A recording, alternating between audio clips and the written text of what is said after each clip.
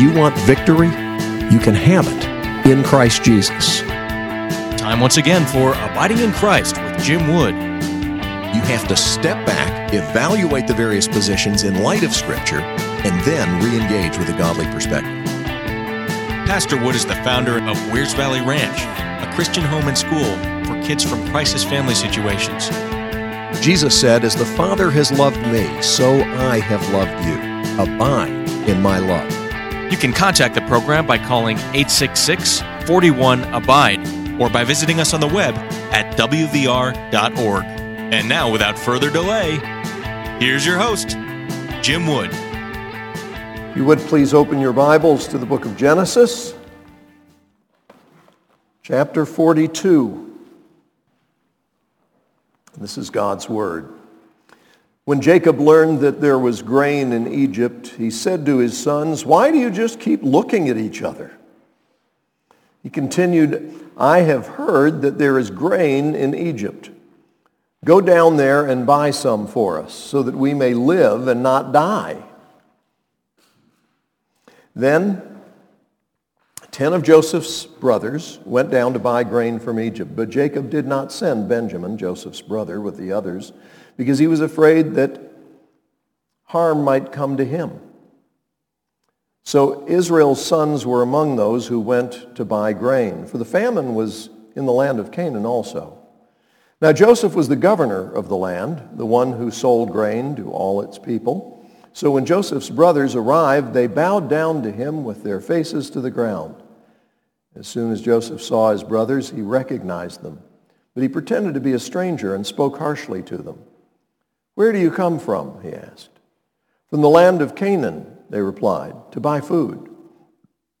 Although Joseph recognized his brothers, they did not recognize him. Then he remembered his dreams about them and said to them, "You are spies. You have come to see where our land is unprotected." "No, my lord," they answered. "Your servants have come to buy food. We are all the sons of one man. Your servants are honest men, not spies." "No," he said to them, "you have come to see where our land is unprotected." But they replied, "Your servants were 12 brothers, the sons of one man who lives in the land of Canaan. The youngest is now with our father, and one is no more." Joseph said to them, "It is just as I told you, you are spies, and this is how you will be tested. As surely as Pharaoh lives, you will not leave this place unless your youngest brother comes here. Send one of your number to get your brother. The rest of you will be kept in prison so that your words may be tested to see if you are telling the truth. If you are not, then as surely as Pharaoh lives, you are spies." And he put them all in custody for 3 days.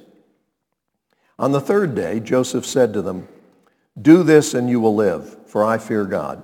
If you are honest men, let one of your brothers stay here in prison, while the rest of you go and take back grain for your starving households. But you must bring your younger brother to me so that your words may be verified and that you may not die." This they proceeded to do. They said to one another, "Surely we are being punished because of our brother. We saw how distressed he was when he pleaded with us for his life, but we would not listen. That's why this distress has come upon us." Reuben replied, "Didn't I tell you not to sin against the boy? But you wouldn't listen. Now we must give an accounting for his blood." They did not realize that Joseph could understand them since he was using an interpreter. He turned away from them and began to weep, but then he turned back and spoke to them again. He had Simeon taken from them and bound before their eyes. Joseph gave orders to fill their bags with grain, to put each man's silver back in his sack, and to give them provisions for their journey. After this was done for them, they loaded their grain on their donkeys and left. At the place where they stopped for the night, one of them opened his sack to get feed for his donkey, and he saw his silver in the mouth of his sack. "My silver has been returned," he said to his brothers. "Here it is in my sack." Their hearts sank, and they turned to each other trembling and said, "What is this that God has done to us?" When they came to their father Jacob in the land of Canaan, they told him all that had happened to them. They said, "The man who is Lord over the land spoke harshly to us and treated us as though we were spying on the land. But we said to him, 'We are honest men. We are not spies. We were 12 brothers, sons of one father. One is no more, and the youngest is now with our father in Canaan. Then the man who is Lord over the land said to us, this is how I will know whether you are honest men. Leave one of your brothers here with me and take food for your starving households and go. But bring your youngest brother to me so that I will know that you are not spies, but honest men. Then I will give your brother back to you, and you can trade in the land. As they were emptying their sacks, there in each man's sack was his pouch of silver. When they and their father saw the money pouches, they were frightened. Their father Jacob said to them, you have deprived me of my children. Joseph is no more, and Simeon is no more. And now you want to take Benjamin. Everything is against me. Then Reuben said to his father, you may put both of my sons to death if I do not bring him back to you. Entrust him to my care, and I will bring him back. But Jacob said, my son will not go down there with you. His brother is dead, and he is the only one left. If harm comes to him on the journey you are taking, you will bring my gray head down to the grave in sorrow. May God add his blessing to this reading from his holy and inspired word. I want to talk to you today about the way that on the one hand God is sovereign and working everything out according to his plan, and on the other hand, how we mess ourselves up when we have unresolved guilt. Adam and Eve disobeyed God, and there in the garden, after they did that, when they heard the sound of God walking in the garden, they were afraid. Why? Because of guilt, because of shame. And so they tried to hide from God, and God, who knows all things, said, Adam, where are you? So Adam said, well, we're hiding because we're naked. God said, who told you you were naked? Did you eat the fruit of the tree I told you not to eat from? Now, why was God asking these questions? Well, because God needs to know these things. No, God knows these things. God knows everything. God knows the end from the beginning. Well, so why did God ask Adam, where are you? Because Adam needed to confess. Why did God say, have you eaten the fruit from the tree that I told you not to eat from? Because Adam needed to confess. Because when you're carrying that secret around, it constantly torments you. Look at the very start of the chapter. Genesis 42. When Jacob learned that there was grain in Egypt, he said to his sons, why do you just keep looking at each other? Why is that in here? Well, because apparently Jacob is watching them looking at each other, and even though they're not talking about it, it's on their minds. And it's going to come out when they're down there in Egypt. They have carried the guilt of what they did to Joseph for all these years. And so when things go wrong, they think it's because of that. Do you have anything like that in your life? Don't raise your hand. But is there something where it's like, oh boy, if people knew that, I had a fellow tell me, if people knew the truth about me, I'd be in prison. Have you ever felt like if people knew the truth about you, you wouldn't have any friends? If people knew the truth about you, you'd be in trouble? Well, if we condemned each other on the basis of a standard that we can't live up to ourselves, That's the worst kind of hypocrisy and self-righteousness. These guys were carrying this guilt, and their father says to them, I've learned that there is grain in Egypt.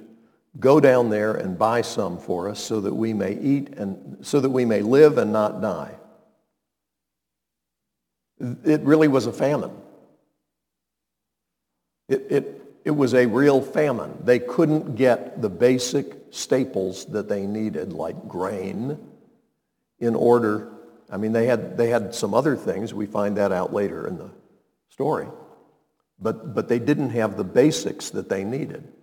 And let me tell you, you don't want to just sit around eating the condiments, okay? Ketchup packs, after a while, are just not satisfying. So 10 of Joseph's brothers went down to buy grain from Egypt, but Jacob did not send Benjamin, Joseph's brother, with the others, because he was afraid that harm might come to him. He wasn't afraid that harm might come to one of these guys. It's like, you fellas go. But just as Joseph had been most favored, Benjamin, the last child born of Jacob's favorite wife, was also the favorite. He was special. And undoubtedly, his brothers resented him, and undoubtedly, he and his dad could tell. And his dad says, I'm not going to risk sending this prized child with these older brothers because I'm afraid something's going to happen to him if I do. We see there and later in the chapter a hint that Jacob had his suspicions about what had happened to Joseph.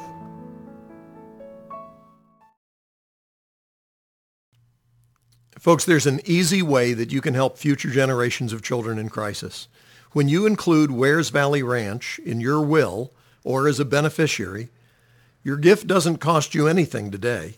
Your gift is free of federal and estate tax. You're not obligated and can change your mind. You can still take care of your family by including them too. And you can leave a legacy. If you believe the Lord is leading you to do this, please be obedient to him. And then let us know of your plans by going to wvr.org and clicking on the Legacy 145 button. You'll be part of a group of brothers and sisters who are participating in Psalm 145:4, sharing God's mighty acts with future generations. To step out of my comfort zone into the realm of the unknown where Jesus is. So, when they get down there, verse 7, as soon as Joseph saw his brothers, he recognized them. But he pretended to be a stranger and spoke harshly to them. Where do you come from? From the land of Canaan, they replied, to buy food. Although Joseph recognized them, they did not recognize him. And then, as they're bowing with their faces to the ground, Joseph remembers his dreams about them. And he hatched a plan. You are spies. Now, please note what they say in verse 11. We are all the sons of one man. Your servants are honest men, not spies.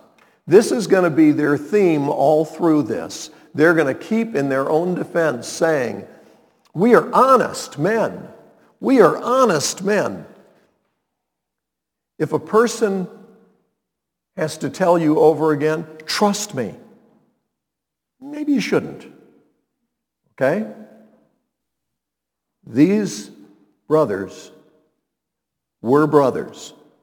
They were all the sons of one man. They had come to buy food, but they were not honest men. And Joseph knew they were not honest men. Now, he also knew they weren't spies. But Joseph is pushing them. And their defense is, you can believe us. You can trust us. We're honest. And Joseph knows better. So Joseph gives them a taste of prison. For 3 days, they're locked up.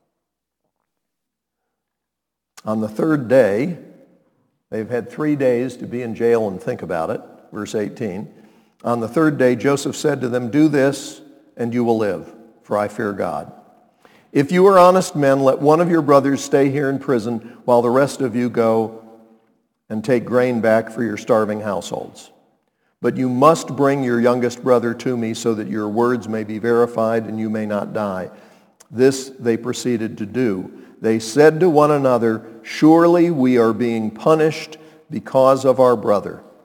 We saw how distressed he was when he pleaded with us for his life, but we would not listen. That's why this distress has come upon us." See, they made the connection. We know why this is happening. It's happening because of that thing we did.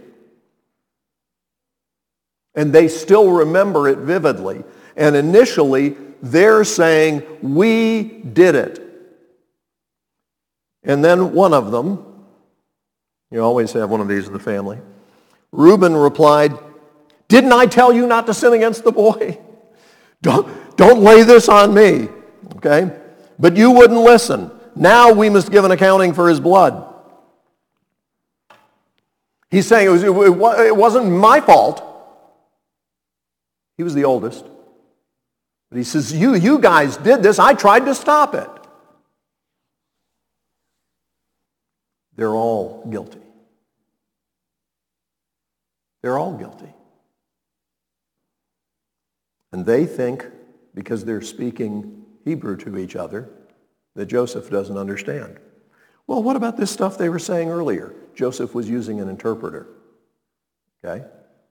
All those things he said to them, everything they responded got interpreted into the Egyptian language, which obviously Joseph at this point knew well.